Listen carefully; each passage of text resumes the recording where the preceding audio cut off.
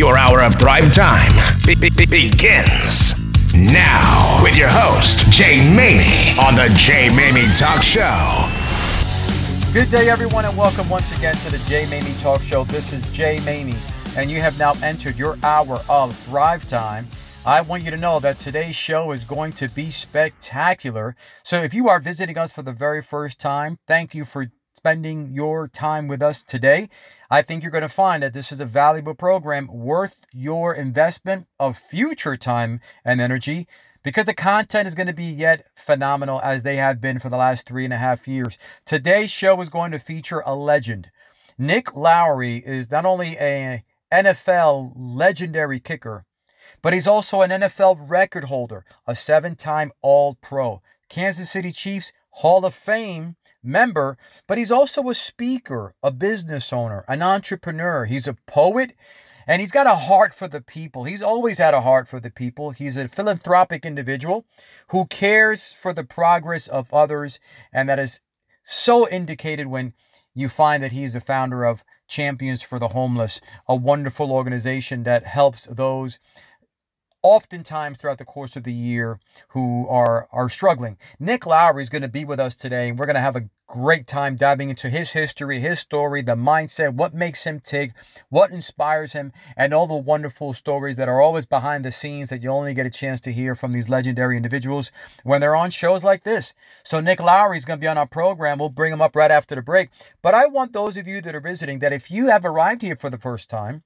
not to fret. You can go back and listen to all of our prior episodes by logging into the JMamieTalkShow.com. You could also find us at csuiteradio.com. Make sure that you carve out the time to binge here.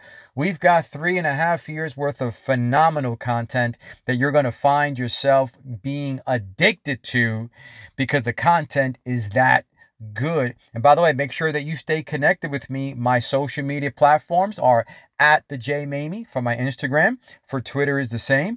The Facebook page is the Jay Mamie. And of course, you could always track me down on LinkedIn. I'd love to connect with many of you on there as well. Before I go to break, though, I want to make sure that everyone recognizes our corporate sponsor and why I have chosen them to be the recurring corporate sponsor. Student Optimum Services has helped people with student loan forgiveness for the last 10 years, and they've done a phenomenal job. Even with those that I've had an opportunity to recommend them to, they've been stellar. Why is that important, my friends? Because if you live here in the U.S., you know that coming up shortly, there will be an onslaught of brand new student loan payments having to be made again as a result of COVID, the COVID pause that many student loan borrowers were experiencing for 3.5 years. Now that is over.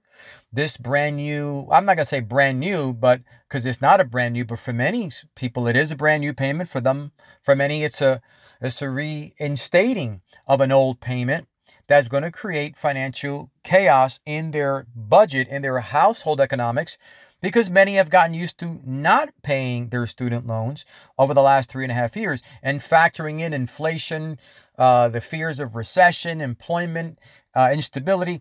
There is legitimate reason for you to be concerned if you have a student loan payment that is about to begin. The federal government is already working on what I would call aggressive collection action for those who are not going to pay. So the outlook can be very concerning. That's why Student Optimum Services, I recommend them. Reach out to them, get a free consultation. If you qualify, this could be a lifesaver and a tremendous peace of mind, because of the burden that could be lifted financially for you can make the difference. Go to studentoptimumservices.com/Jay Mamie, JayMaymi. It's a free consultation as a result. Find out if you qualify, and I hope that it does help you relieve some financial stress so you can live a thriving life. Folks, we're coming back after the break with Nick Lowery. Stay tuned. Are your emotions leading your responses to situations, or are you living a life where all your capabilities are in balance? This is Randy Bowles, the Coherence Warrior. With disciplined behavior of less than 10 minutes a day, I live more efficiently and effectively with inspired actions. Let me help you learn how to use your heart's intuition to guide your brain to lead your mental, physical, and spiritual capabilities to higher levels for longer periods of time. Visit coherencewarrior.com, and I look forward to serving you. Hi, this is Jay Mamie. As a lifelong fitness enthusiast and professional bodybuilder, I know the importance of removing impurities and flushing out toxins to maintain a healthy colon and intestinal system. This is why I take and recommend Renew from First Fitness Nutrition. It also has helped me replenish my probiotics, which is necessary for a healthy gut. Learn more at healthyfriends.firstfitness.com. Welcome back to the Jay Mamie Talk Show with your host, Jay Mamie.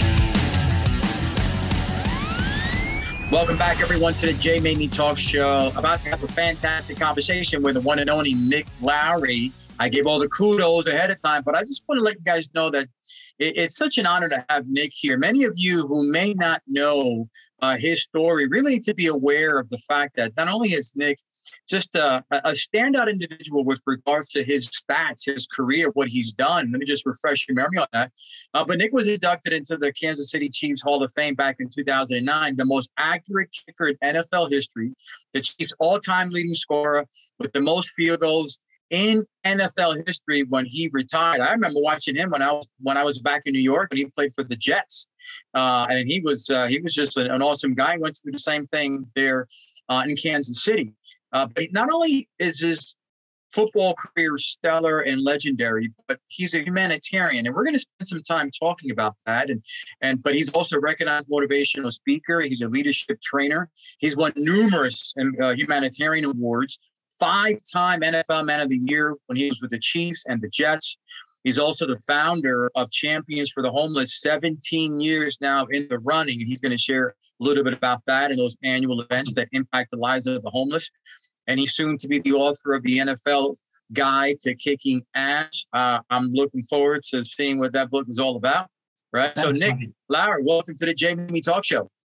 Thank you. Glad to be here. You know, I've often wondered what I'd look like if I shaved my head the way you do. But I'm happy to still have hair at my ripe old age. Hey, listen, man, all it takes is a razor and maintenance. How often do you have to shave it?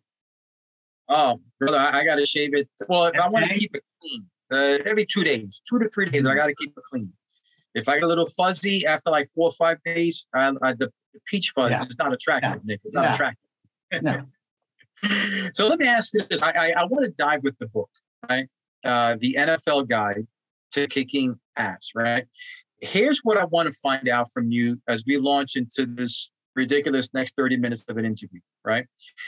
What can you say to the point that there's some discipline, some habits, some mindset, right? And some attitude that you picked up that you must have in the NFL that now you realize you have to have that you carry it over in the business world.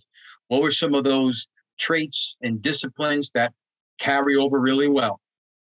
Well, first of all, one of my 2 biggest mentors, actually 2 of my 3 biggest mentors, were very clear about the greatest gift that we can give ourselves is to put ourselves in position to make as many mistakes as we can, to learn how not to do something faster so we can get to the good stuff. And I was rejected 11 times by 8 teams. So the lessons then become very important because you don't want to put yourself through pain like a masochist. You want to learn to get better. And the great thing about being a kicker in the NFL is it's absolutely, to me, emblematic of the antithesis of a lot of our culture today. By that, I mean that a kicker is held accountable in a very transparent way. You're in front of what I call you're naked and alone in front of 80,000 people. running on the field. You got 11 guys paid millions. The average NFL salary is over $4 million now. And some of these guys are being paid 15, 20, and 25 million. Of course, Patrick Mahomes and his group are over 40 million. They're motivated to make you fail. And they're shouting very sweet messages to you. And you got 80,000 people. If you're in Oakland, or now it's Las Vegas, if you're in Buffalo, if you're in New York, wherever it is, you're gonna hear a lot of not very nice things. So on top of that, you either make it or you don't. There's no in between. Hitting the upright does not count. You don't get a good service or a participation trophy, if you will, for hitting the upright. You just know that you have to make it. And if you don't, you have to serve, if you will, the consequences or receive them.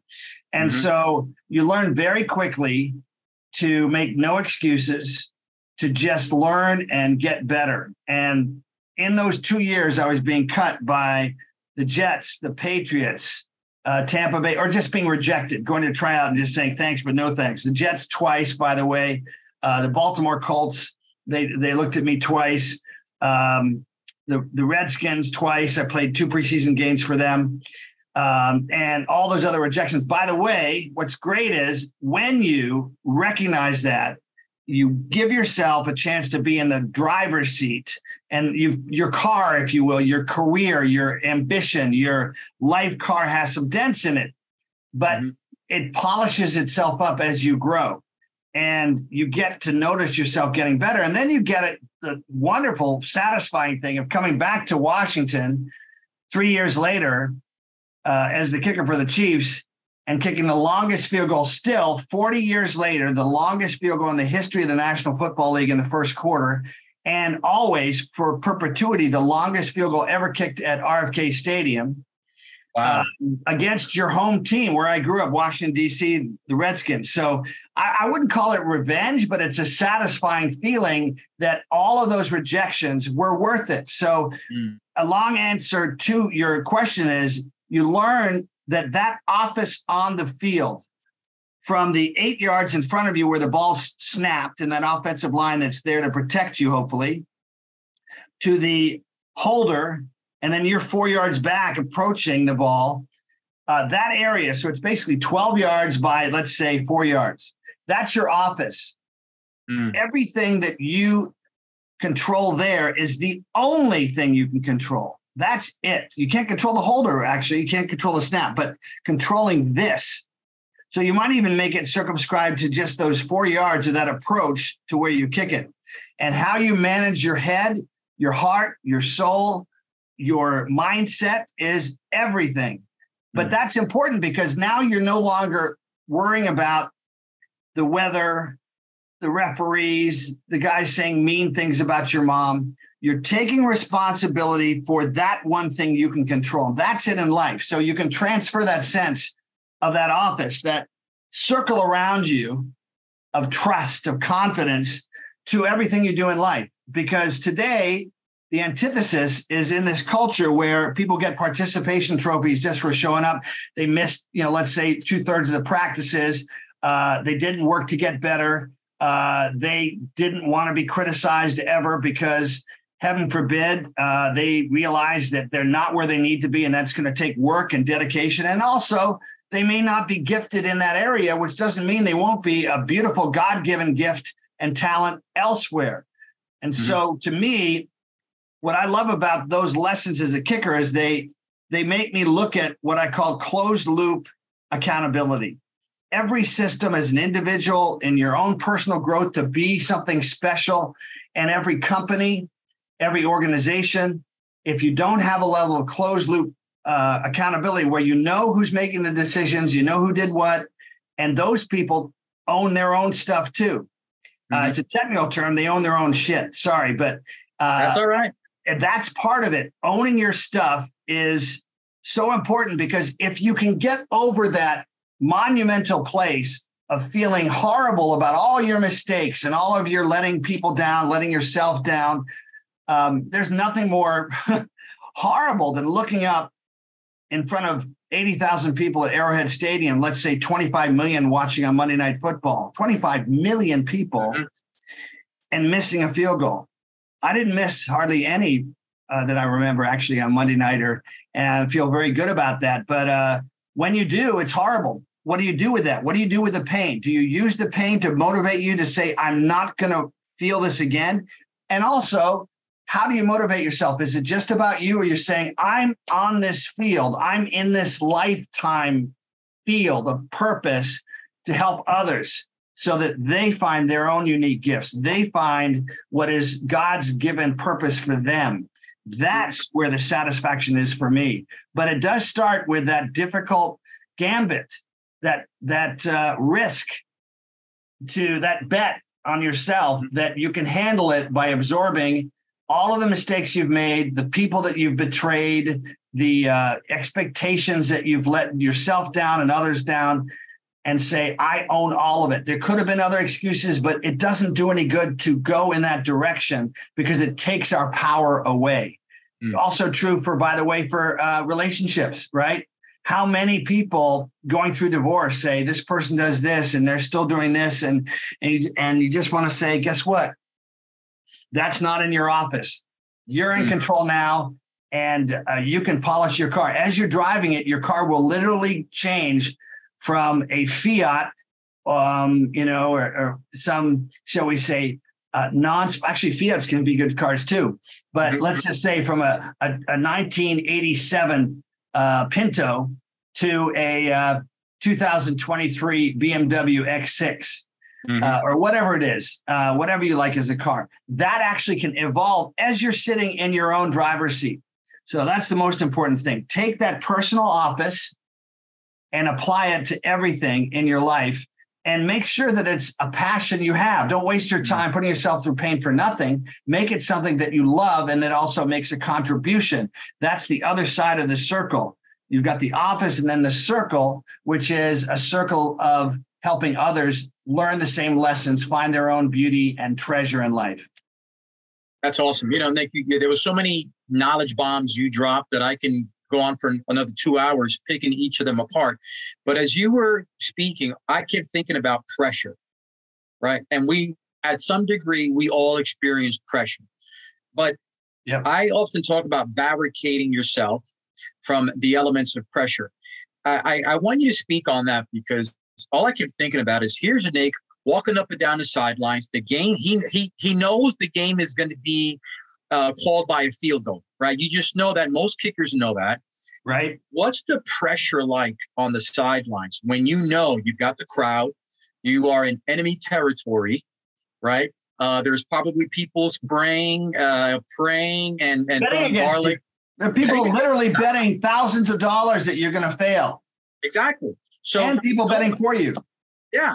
But knowing that the pressure is on you, especially if it's a playoff game, or how do you deal with that pressure? How did you deal with it? And how can people copy those remedies in real life when they're dealing with real pressure? Well, I would say, Jay, that one of the blessings of my life was that I had a great teacher in high school in drama named Ted Walsh. And he made me think, that's pretty cool, the creativity and expression of theater. And so my first 2 years at Dartmouth College, I was a theater major. And we are all actors. Shakespeare, of course, has many lines about that, actors on our own stage. But preparation is to play the role of the victor, of the hero. And that starts with expecting that pressure, expecting it to come down to you. You have no excuse. Getting back to the no excuses, you have no excuse to not be ready if it comes down to you. You got to be ready for that. So how do you do that? You play the role 5, 10, 15, 100 times, and you learn to give yourself what I call healthy pressure. Not neurotic pressure. Neurotic pressure is it's never going to be good enough and it's never going to end. Healthy pressure is I got to get it done, and I'm going to practice it so that it becomes in your DNA. It's grown into your emotional DNA, your attitudinal DNA, that you've got to be ready for those situations. By the way, I didn't make all my field goals. I made 4 out of 5. The old record was about 70% when I came into the league, and I took it up almost 10%. I actually finished after the age of 34 in the 90s at 87% in 90, 91, 92. I had 24 in a row, 21 in a row. Wow. 22 for 24. I don't think any kickers had a better 3 years than that, including Justin Tucker. He's the best. He's the best ever. But the ball is a little bit easier to kick now. The fields, there were 4 or 5 dome stadiums. Now there are about 18 that are functionally dome stadiums. Mm-hmm. And all the players now, the kickers are kicking out of essentially the middle of the fairway. They're not kicking out of like Roy Girella used to do, a poor guy in the grass field in Pittsburgh before they put in turf, where there were huge chunks, right. huge chunks like this big of grass and turf that they had to somehow find a place to plant hard and get the ball up. So anyway, so you act as if you look at and visualize, not only intellectually, but you say, how am I going to feel? That's why affirmations, Jay, are so important. Yes. I am confident. I'm going to be confident. I'm confident. I'm expecting. And it's not that every game you're going to feel the same. Every game I felt a little bit different. Every game was unique. But by being that way, you could overcome the negative voices. So for those of you listening and watching, wow, the most important conversation we have in our lives is with ourselves and with God. If you believe in God, and trust me, it helps to have that conversation. And so if you manage that, I remember running onto the field a couple times, more than a couple times, saying to myself, oh my God, this is the scariest thing ever. What am I doing? Why did I choose this? But because I'd rehearsed hundreds of times, I could override that voice with discipline, stay disciplined, focus on the ball. That's it. So by the end of my career, I literally had 2 words before I kicked, as I was approaching the ball: left and explode. And that was, I'm approaching the ball, left foot was going to point right at the target, and then explode, which is my permission to attack the ball. Our brains don't know how to do things halfway. Very hard when you are self-conscious. You lose the deftness, what's called kinesthetics, the soft touch. Greatest athlete maybe in history for that, Steph Curry. I mean, the guy has touch from 60 feet away. No one's ever seen anything like it, right? That only happens when you are totally at peace in your DNA and you trust and you attack the ball, you shoot it. Now, that doesn't mean you're throwing it hard. You allow your brain's billions of synapses to work the way they've learned to work. If you're self-conscious, your brain will go to a fight or flight mechanism, which goes to the large muscle groups, and now you've lost your subtlety. You've lost that ability. The same applies for a pitcher. You try to muscle the ball, you'll lose 10 miles an hour on your fastball. You try to hit the ball harder in tennis. You see guys that weigh 110 pounds who can hit 120 mile an hour serve, and guys that weigh 300 that bench press 600 pounds that can hit a 70 mile an hour serve. Why is that? Because they don't have that fluidity, that suppleness. Tom Brady getting older. Why did he continue to do well at 45 and win a Super Bowl at 44, I think it was? Because he worked on suppleness, because he trusted himself. So that rehearsing as the actor is so important, because you begin to then say, okay, I'm aiming here and I'm going for it. Or for me, it was left foot at the target and explode, which was just let it go. Don't try to kill it, but attack it.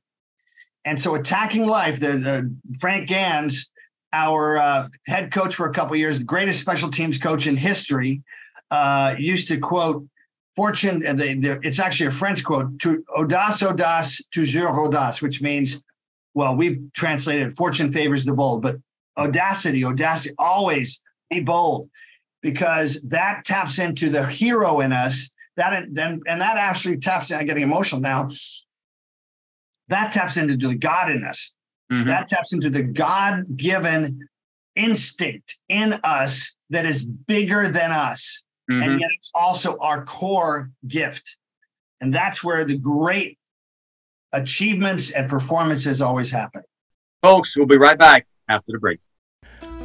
I'm David Kazarian, President of Student Optimum Services and a licensed debt arbitrator. We have one mission in mind: to cut down the $1.7 trillion in federal student loan debt by as much as possible and help hardworking Americans just like you achieve financial freedom. Our process is not a settlement or a refinance. We are not a bank or a lender. We are on your side, and we go up against these lenders to get you on track for student loan forgiveness by utilizing programs offered by the Department of Education. These programs are available to you regardless of the school you attended, your employment status, or employment field. Over the past 13 years, we've helped thousands of borrowers save millions of dollars on their student loans. Student loan payments are resuming September of 2023 after being on hold for over 3.5 years, so the time to take action is now. You have nothing to lose but your student loans. Visit www.studentoptimumservices.com/jmamie to schedule a free consultation today. Are your sales lagging? Are you frustrated with your ability to effectively communicate the goodness of your product or service? Could your income greatly benefit from you getting better at selling? Hi, this is Jay Mamie, the host of the Jay Mamie Talk Show and the curator of the Thrive Sales Mastery course. I want you to know that there are answers on how you can get better at the skill of selling. Go to my course, the Thrive Sales Mastery course. Get the answers you need so you can experience the results you want. ThriveSalesMastery.com. Have you been hurt in a trademark accident? Has a patent injured you? The awesome lawyers at Rosenthal IP Law can help. Kidding aside, your business could be hurt if a competitor uses a name or logo that is too close to the name of your business. Imagine losing sales to that competitor when a potential customer finds them instead of you. Or even worse, if a competitor wants you to stop using your name and change it. Your investment in marketing and manufacturing and the goodwill you've built with your customers could be lost if you are forced to rebrand or retool. Rosenthal IP Law has the experience and know-how to protect and strengthen your brand and trademark in the U.S. and internationally. If you are interested in learning more, contact me, Larry Rosenthal, founder of Rosenthal IP Law, on our website at rosenthal.law. No .com, just rosenthal.law. ROSENTHAL.law. Please note that this is not legal advice. Welcome back to the Jay Mamie Talk Show with your host, Jay Mamie. You know, Nick, everything you said is so amazing. And one of the things I wanted to ask you, what that's closely tied to that, with a lot of that has to do with calling, right? Has a lot to do with calling. And if you've got a calling that you recognize, you're not so quick to throw in the towel or quiver or cower in the corner because you know that I'm called to do this, and I'm not giving up. I'm not letting it go. I'm not letting it get away. Which brings me to my next question. I didn't know that about you. I didn't know that you had. I think you said you were turned down or rejected 8 times prior. 11 times by 18. 11 times by 18. So. I mean, at a certain point, you must have had self-doubt creep in, brother. At some point, something must have happened when you said, you know what, 8 teams, 11 times. Yeah. Maybe I'm not supposed to do this. You're an entrepreneur. You've got an entrepreneurial spirit. You could have gone in that route. You're a humanitarian. You could have gone in that route. What kept you in the fight? Well, I think, and this is being humble, I hope, and honest. I had great parents. I didn't have a father that pushed me. I had to be self-motivated. My father and my parents had expectations, but they didn't beat me over the head with it. So I had continuity, structure, support without too much of that. So that's the first thing. I also was open to mentors. I noticed people, and they noticed me apparently, that I would be a good mentee. I would be a good student. And so they brought out great things. Dick Johnson, I'll never forget. When I walked on the field, he wanted to coach me in kicking at St. Albans School under the shadow of the cathedral in Washington, D.C., just north of Georgetown.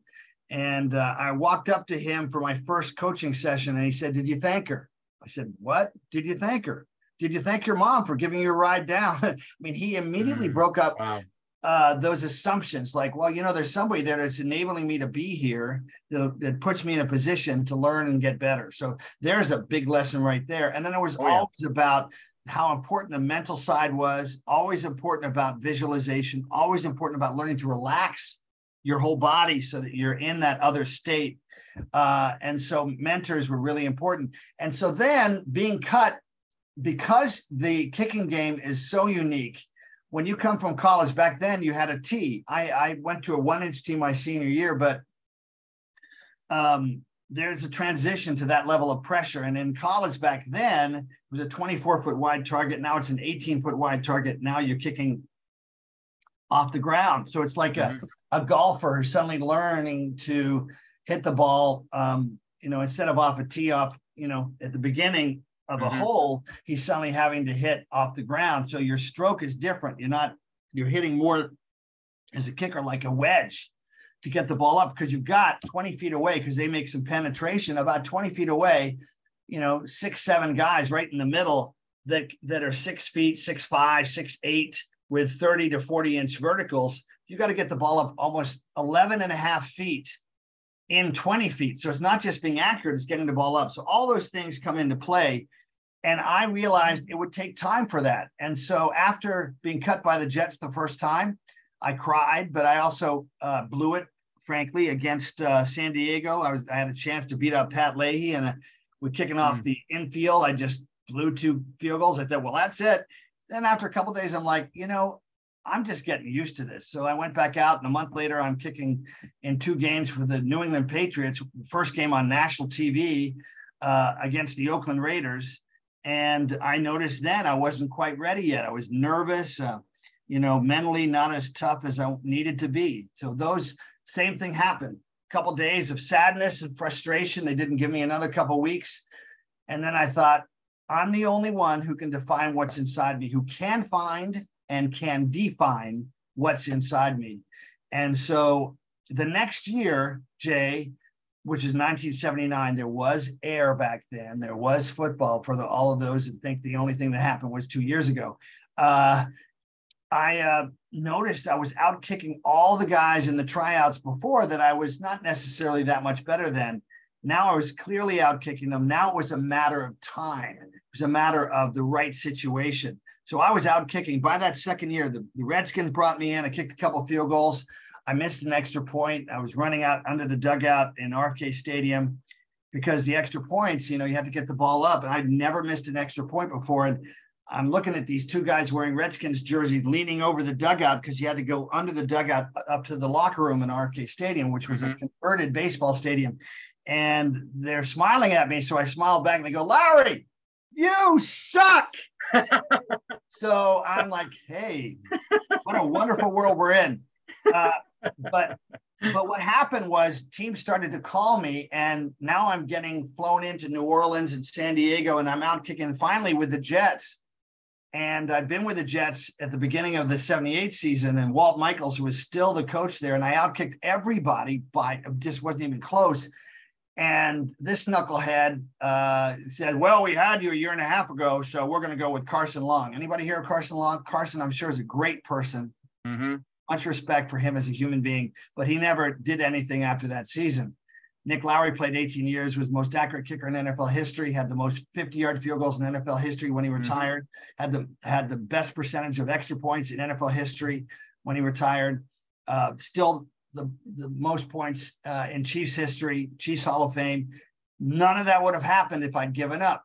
That's the point. Back to the thing about learning and getting better, learning and get better. Everything's a chapter, a page, a chapter, but the book has many chapters. And, I just kept saying, I've got to get used to this. And the irony of it is, Jay, that at the end of that year, Walt Michaels said no, and I was about to give up. I took a job in the Senate working for Senator Bob Packwood, a permanent job on the Senate Commerce Committee, a great job working on aviation deregulation and aviation safety. I took that job, and then suddenly I got a call from Jim Schaap. This is really a great story. So when you want to bring me in to speak, this is so cool, because I told this guy, Jim Schaap, who said he was the general manager for the Chiefs. He found my home number, and I already had an offer from the Baltimore Colts. They were then the Baltimore Colts, and the Cleveland Browns, who were then the Cleveland Browns. I just wasn't going to play anymore. It was time to get a great job, and this was a great job. I was going to go to law school in a year and work in the Senate. And who knows what would have happened. But I told this guy, thanks, but I've got another job and maybe another time, and thank you. And I hung up. And here's the thing, that inner conversation we talk about, I just mentioned before, mm-hmm. I hung up and went, what did they have to offer? And so I had a mentor, Dick Johnson. I called him and said, what's bothering me? He said, you didn't find out what they had to offer. You'll always wonder. So I got to find the guy. Now think how close this was to me never playing in the NFL in any legitimate way. And I just guessed his name was James Schaaf, Schaaf. I'm not sure how many people would have known to spell it that way. Called information. There's no internet, right? So I had to call Kansas City information. There were 2 James Schaafs. He wasn't at the first one. Called the second. He wasn't there. I said, is there a hospital? Because he told me he had back surgery. There's a hospital there. Nope, he's not there. I said, what if he had back surgery? And an hour after a stranger named Jim Schaaf called me, I find him alone in his hospital room, in his hospital bed. And that blew him away. We talked for an hour. They fly me out a few days later, and they give me a $2,500 bonus. And they tell me that Marv Levy, who goes on to be a Hall of Fame coach, not with the Chiefs, because he had to learn and get better too. He was fired by the Chiefs after 4 years, but he becomes a Hall of Fame coach with Buffalo. And at that point, I just knew that I owed it to myself to try one more time. And they said they'd bring me in May, not in late July. So I had almost 3 months more to get used to it. Oh, but wait, one more thing. You'll happen to be competing against the greatest kicker in the history of the game at that point, who would go on to be the first kicker in the Hall of Fame, Jan Stenerud. Oh, wow. I somehow knew I had paid the price. Another great thing about not giving up is, when you've paid the price and you just don't care anymore who you're going to outdo. It's kind of like Muhammad Ali against Sonny Liston or whoever it is. You don't care anymore. You still respect them, but you're like, no, it's my time. It's my turn. And I trained May and June and July, came out into training camp, and a guy named Clark Hunt, who's now their owner, who's the 16-year-old son of Lamar Hunt, one of the great names in NFL history, whose name is on the AFC Championship trophy today. And Clark charted me against Jan Stenerud every day. It averaged 107 degrees at William Jewell College, and 2 practices a day, 2 3-hour practices a day. And they charted get off time, how quickly you kick the ball off. They wanted it under 1.3 seconds. And then, of course, whether you made it or not. And Clark was the one to tell his father, Dad, Jan Stenerud would go on to play 6 more seasons. So it wasn't like I was competing against a guy who was going to retire the next year. But Clark Hunt told his dad, I think Nick Lowery's going to beat out Jan Stenerud. And then it took, look at all the different tumblers that had to fall, because Marv Levy had to have the guts to cut a future Hall of Famer to try me out. And he didn't cut him after the 4th and final preseason game. He cut him after the 3rd preseason game. So I had a game to get used to being the Chiefs kicker. And in my first field goals, by the way, my first preseason game, it was the last preseason game that year, Joe Montana, we were playing Joe Montana and the young Joe Montana against San Francisco in Tucson. It was a weird place to have a game. But my first field goals in the NFL, had to prove myself. Who is this guy? I made sure not to watch TV, not to look at the paper. That was a great decision. Being interviewed, hey, why do you think you can make it? Who are you? And which is a fair question. Who was I? But I went out and my first field goals in the NFL, a 50-yarder, very first field goal, made it. I just let it go, just attacked it. 23-yarder, almost missed that. I'm like, don't screw it up, miss this one. 23-yarder. Now the 4th quarter against Seattle in Arrowhead, we're almost just past midfield, and we're down 17-13. And I've kicked 2 field goals, and I tap Marv Levy on the shoulder and say, Coach, I can make this.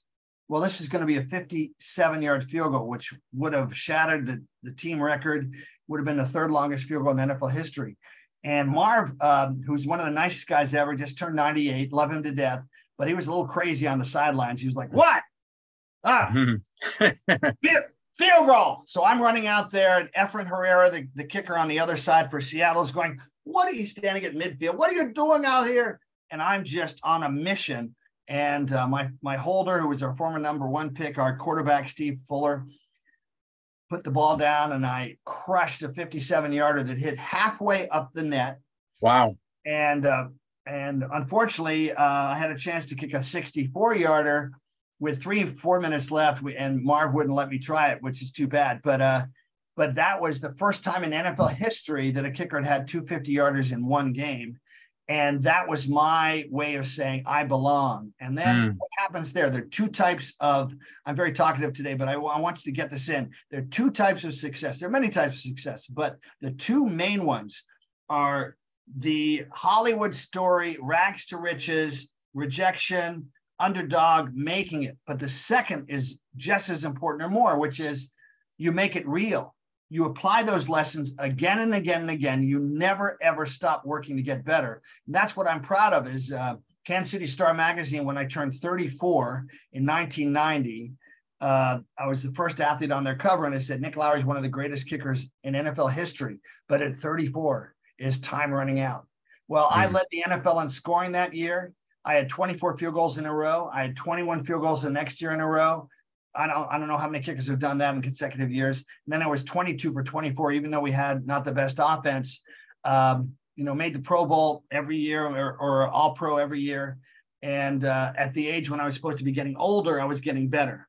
So those lessons are always applicable. We can always get better. We can get wiser. We can get more efficient.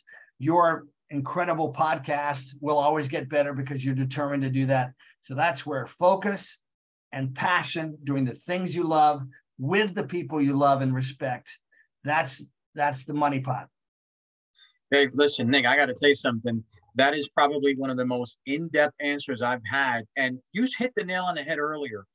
Part of being a show host is you get to glean the wisdom of others. It's almost like an ongoing, everyday course, personal, professional course of development.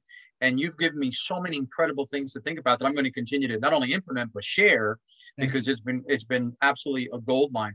We're going to cut to break, but when we come back, I want our listeners to learn more about your humanitarian efforts, right? By the way, that's the third level. The third level of success is making it.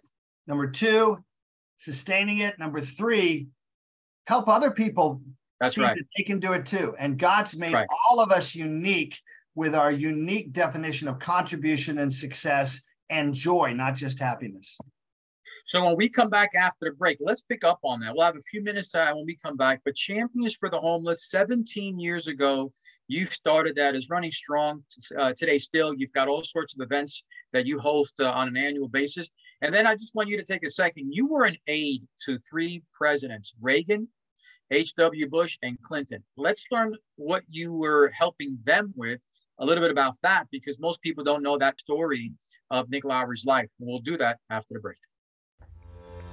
Hey everyone, this is Jay Mamie, excited to announce that my 10th book, 10 Toxic Traits That Keep You Broke, Busted, and Disgusted, will be available for purchase on August 25th on Amazon. The rave reviews that the book has received from incredible people from around the world will be a great resource for you to examine those traits that continue to derail and to detour your success.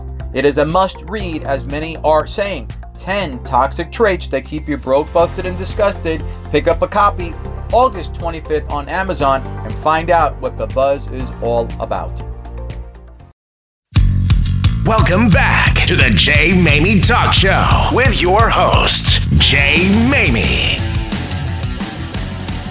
Welcome back, everyone, to the Jay Mamie Talk Show. Wrapping up a fantastic show with the one and only Nick Lowery here.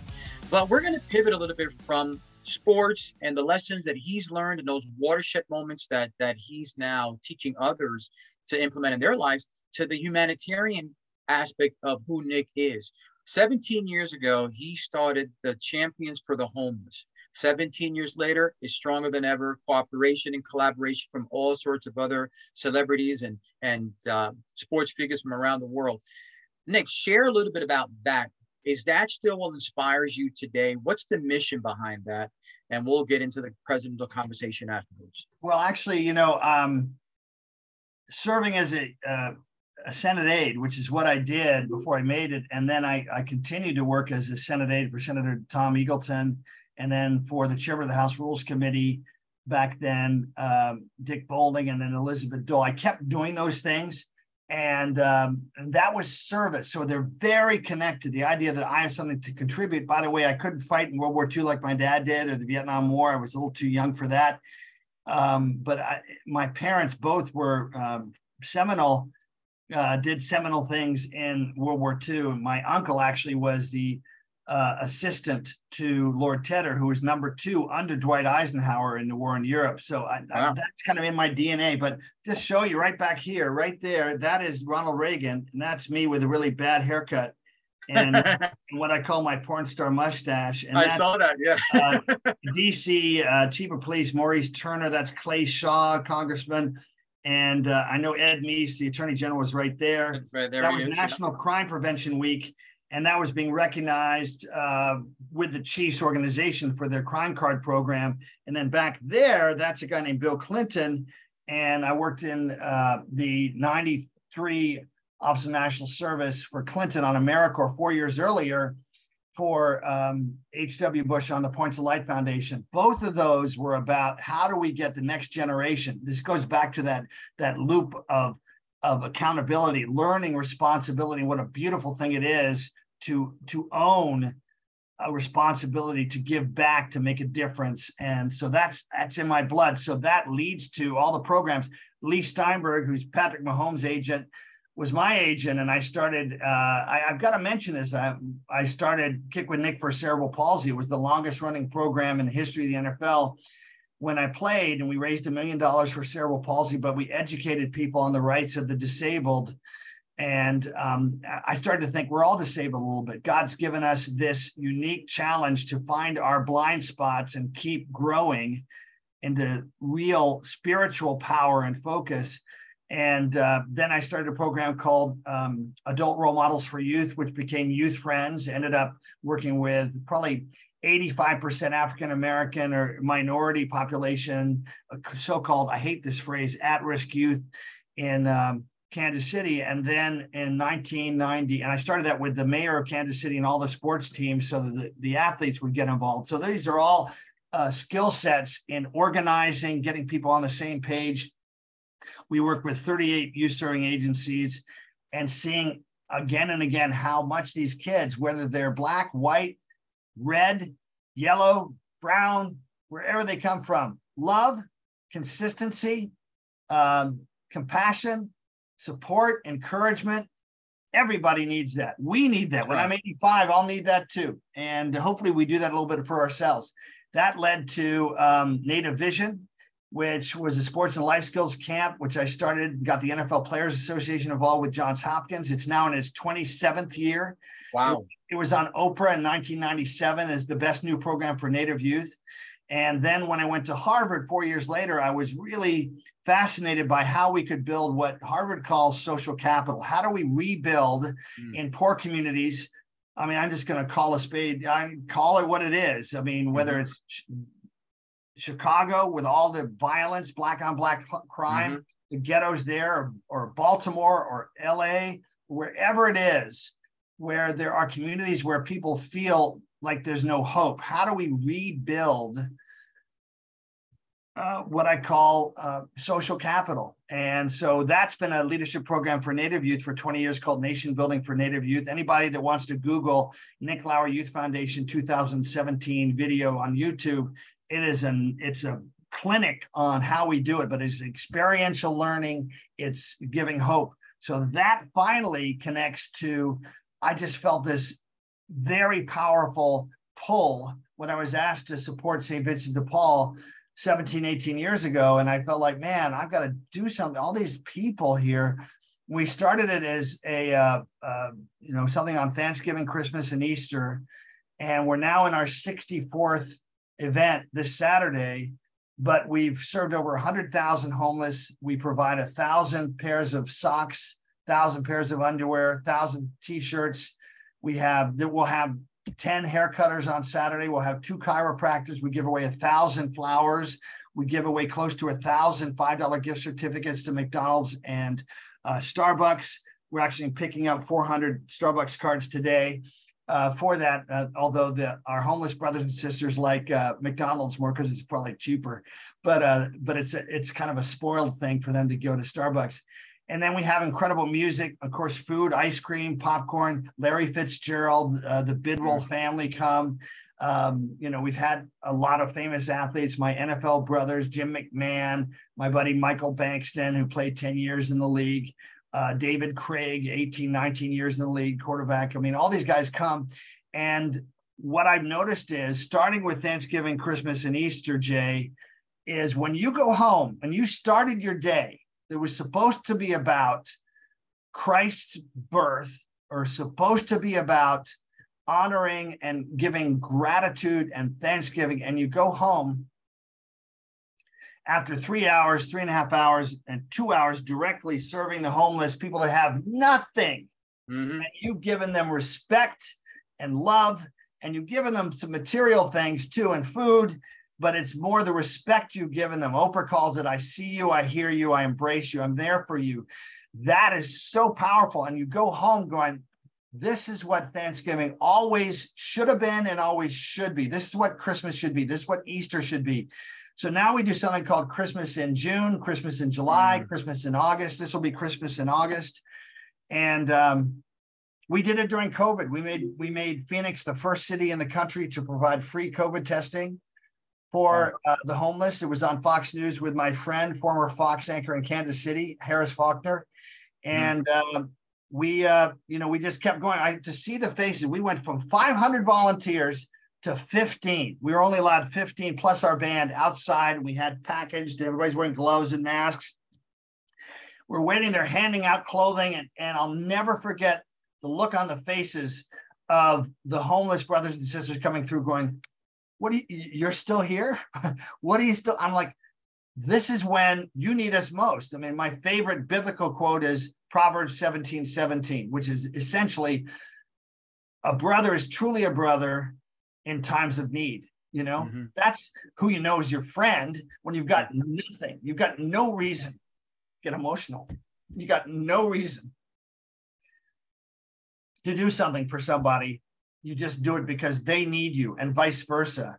That's where the juice of life is. So, man, I get fueled up by this, and I can honor Muhammad Ali, who happened. I mean, think about the incredible role models I've had. I had Supreme Court Justice Byron White, who led the NFL in rushing, won the award named for him. That's got to be a God thing. I don't know how that happened. And then Muhammad Ali moved in 15 years ago, 2 doors down from me, and I ended up driving him to movie premieres and to the NBA All-Star game. And I wrote, if you want to see, I wrote about this actually on LinkedIn, and Facebook, et cetera, just a few days ago. And Muhammad Ali, who is he? Well, let's say the most known for being, most people would say the greatest boxer, but I think one of the greatest human beings. Absolutely. Who really was a force for uniting Muslim and Christian and Jew. By the end of his career, he was all about love. So now this program, Mohammed and his friend Yank Barry started Global Village Champions. They came for 3 years, and Evander Holyfield came because Mohammed couldn't make it. He had Parkinson's, and we fed all the homeless in Phoenix for a week, the beginning of each new year for 3 years, just to say we can make a difference. And so these are the blessings from this. Now we've added summer because it's ridiculously hot here. We just set a record of 31 consecutive days over 110, no days under 90 degrees. And it's even hotter in the concrete downtown. But that's when you use your success and feel much more balanced and renewed and rejuvenated and redeemed in what the success was for, which was to help others. That's exactly right. What does our Father want for us but to find the Jesus in ourselves so that we know what real joy and happiness is and what real living is. And so, I mean, I've seen so many good things in people. I've seen people with nothing who have so much grace and so much joy and they know no one can take it from them because everything else has been taken, and they still have it. So we do that 6 times a year. We did it first 3 times a year on Thanksgiving, Christmas, Easter. Then we added once in the summer because there's a big break between mid-April and late November. Now we've done it 2 times a year, and now our goal is to do it 3 times a summer as well. So it's teaching a language of compassion in this community that has humanized the homeless in a way that does not exist in Los Angeles, does not exist in San Francisco, et cetera. Sorry to keep. No, that's okay, Nick. And our last few seconds here. Where can people go to get involved with Champions for the Homeless? I know, obviously, as a nonprofit, there's always a need for donations. It's a 501c3. Yep, it's a 501c3. You go to nicklowry.com or nicklowry.org, NICKLOWERY, and there's a donate page there. If you give over $300, you get a beautiful necklace. It's a Chiefs necklace. If you ask, we probably could have it your own team. It might have to be $325 for that. I was going to say a little bit more than $300, yeah. But all that money goes to purchasing clothing and what we do to put these on. And I would be so honored if you would consider that. It goes through PayPal and then comes to us, and it's a 501c3. You can write off your donation. Not that that's the reason you do it, but it's a beautiful thing. I encourage all of you to think about what you can do in your own communities, but if you can help us, we'd be grateful. Nick, we're going to put up the information at our show site. We get tons of people at our show site. That way you can bring more awareness to the organization. I plan on being there. I had a chance to chat with my wife already, so I plan on being there for November for Thanksgiving. You mentioned awesome. That. So we'll get a chance to connect there and then. But before then, you and I are going to chat some more, brother. But right now, I appreciate you being on a program. We've got a lot that we've covered, a lot more to cover in the future. So make sure you keep yourself available for next time that I'll ask you to be on the show. Thanks for having me on, brother. You know, you listened a lot. I talked a lot. I hope most of it was helpful. And I just wish for everybody a sense that they're here for a reason. And that reason is beautiful. And keep going until you know it. You don't just think it. You don't hope it. You know it. You know you're here for a special reason with your unique gifts. Thank you, brother. Well, folks, that wraps up another fantastic episode of the Jay Mamie Talk Show. Incredible content for you to implement, take action upon, and thrive. Until next Monday, keep thriving.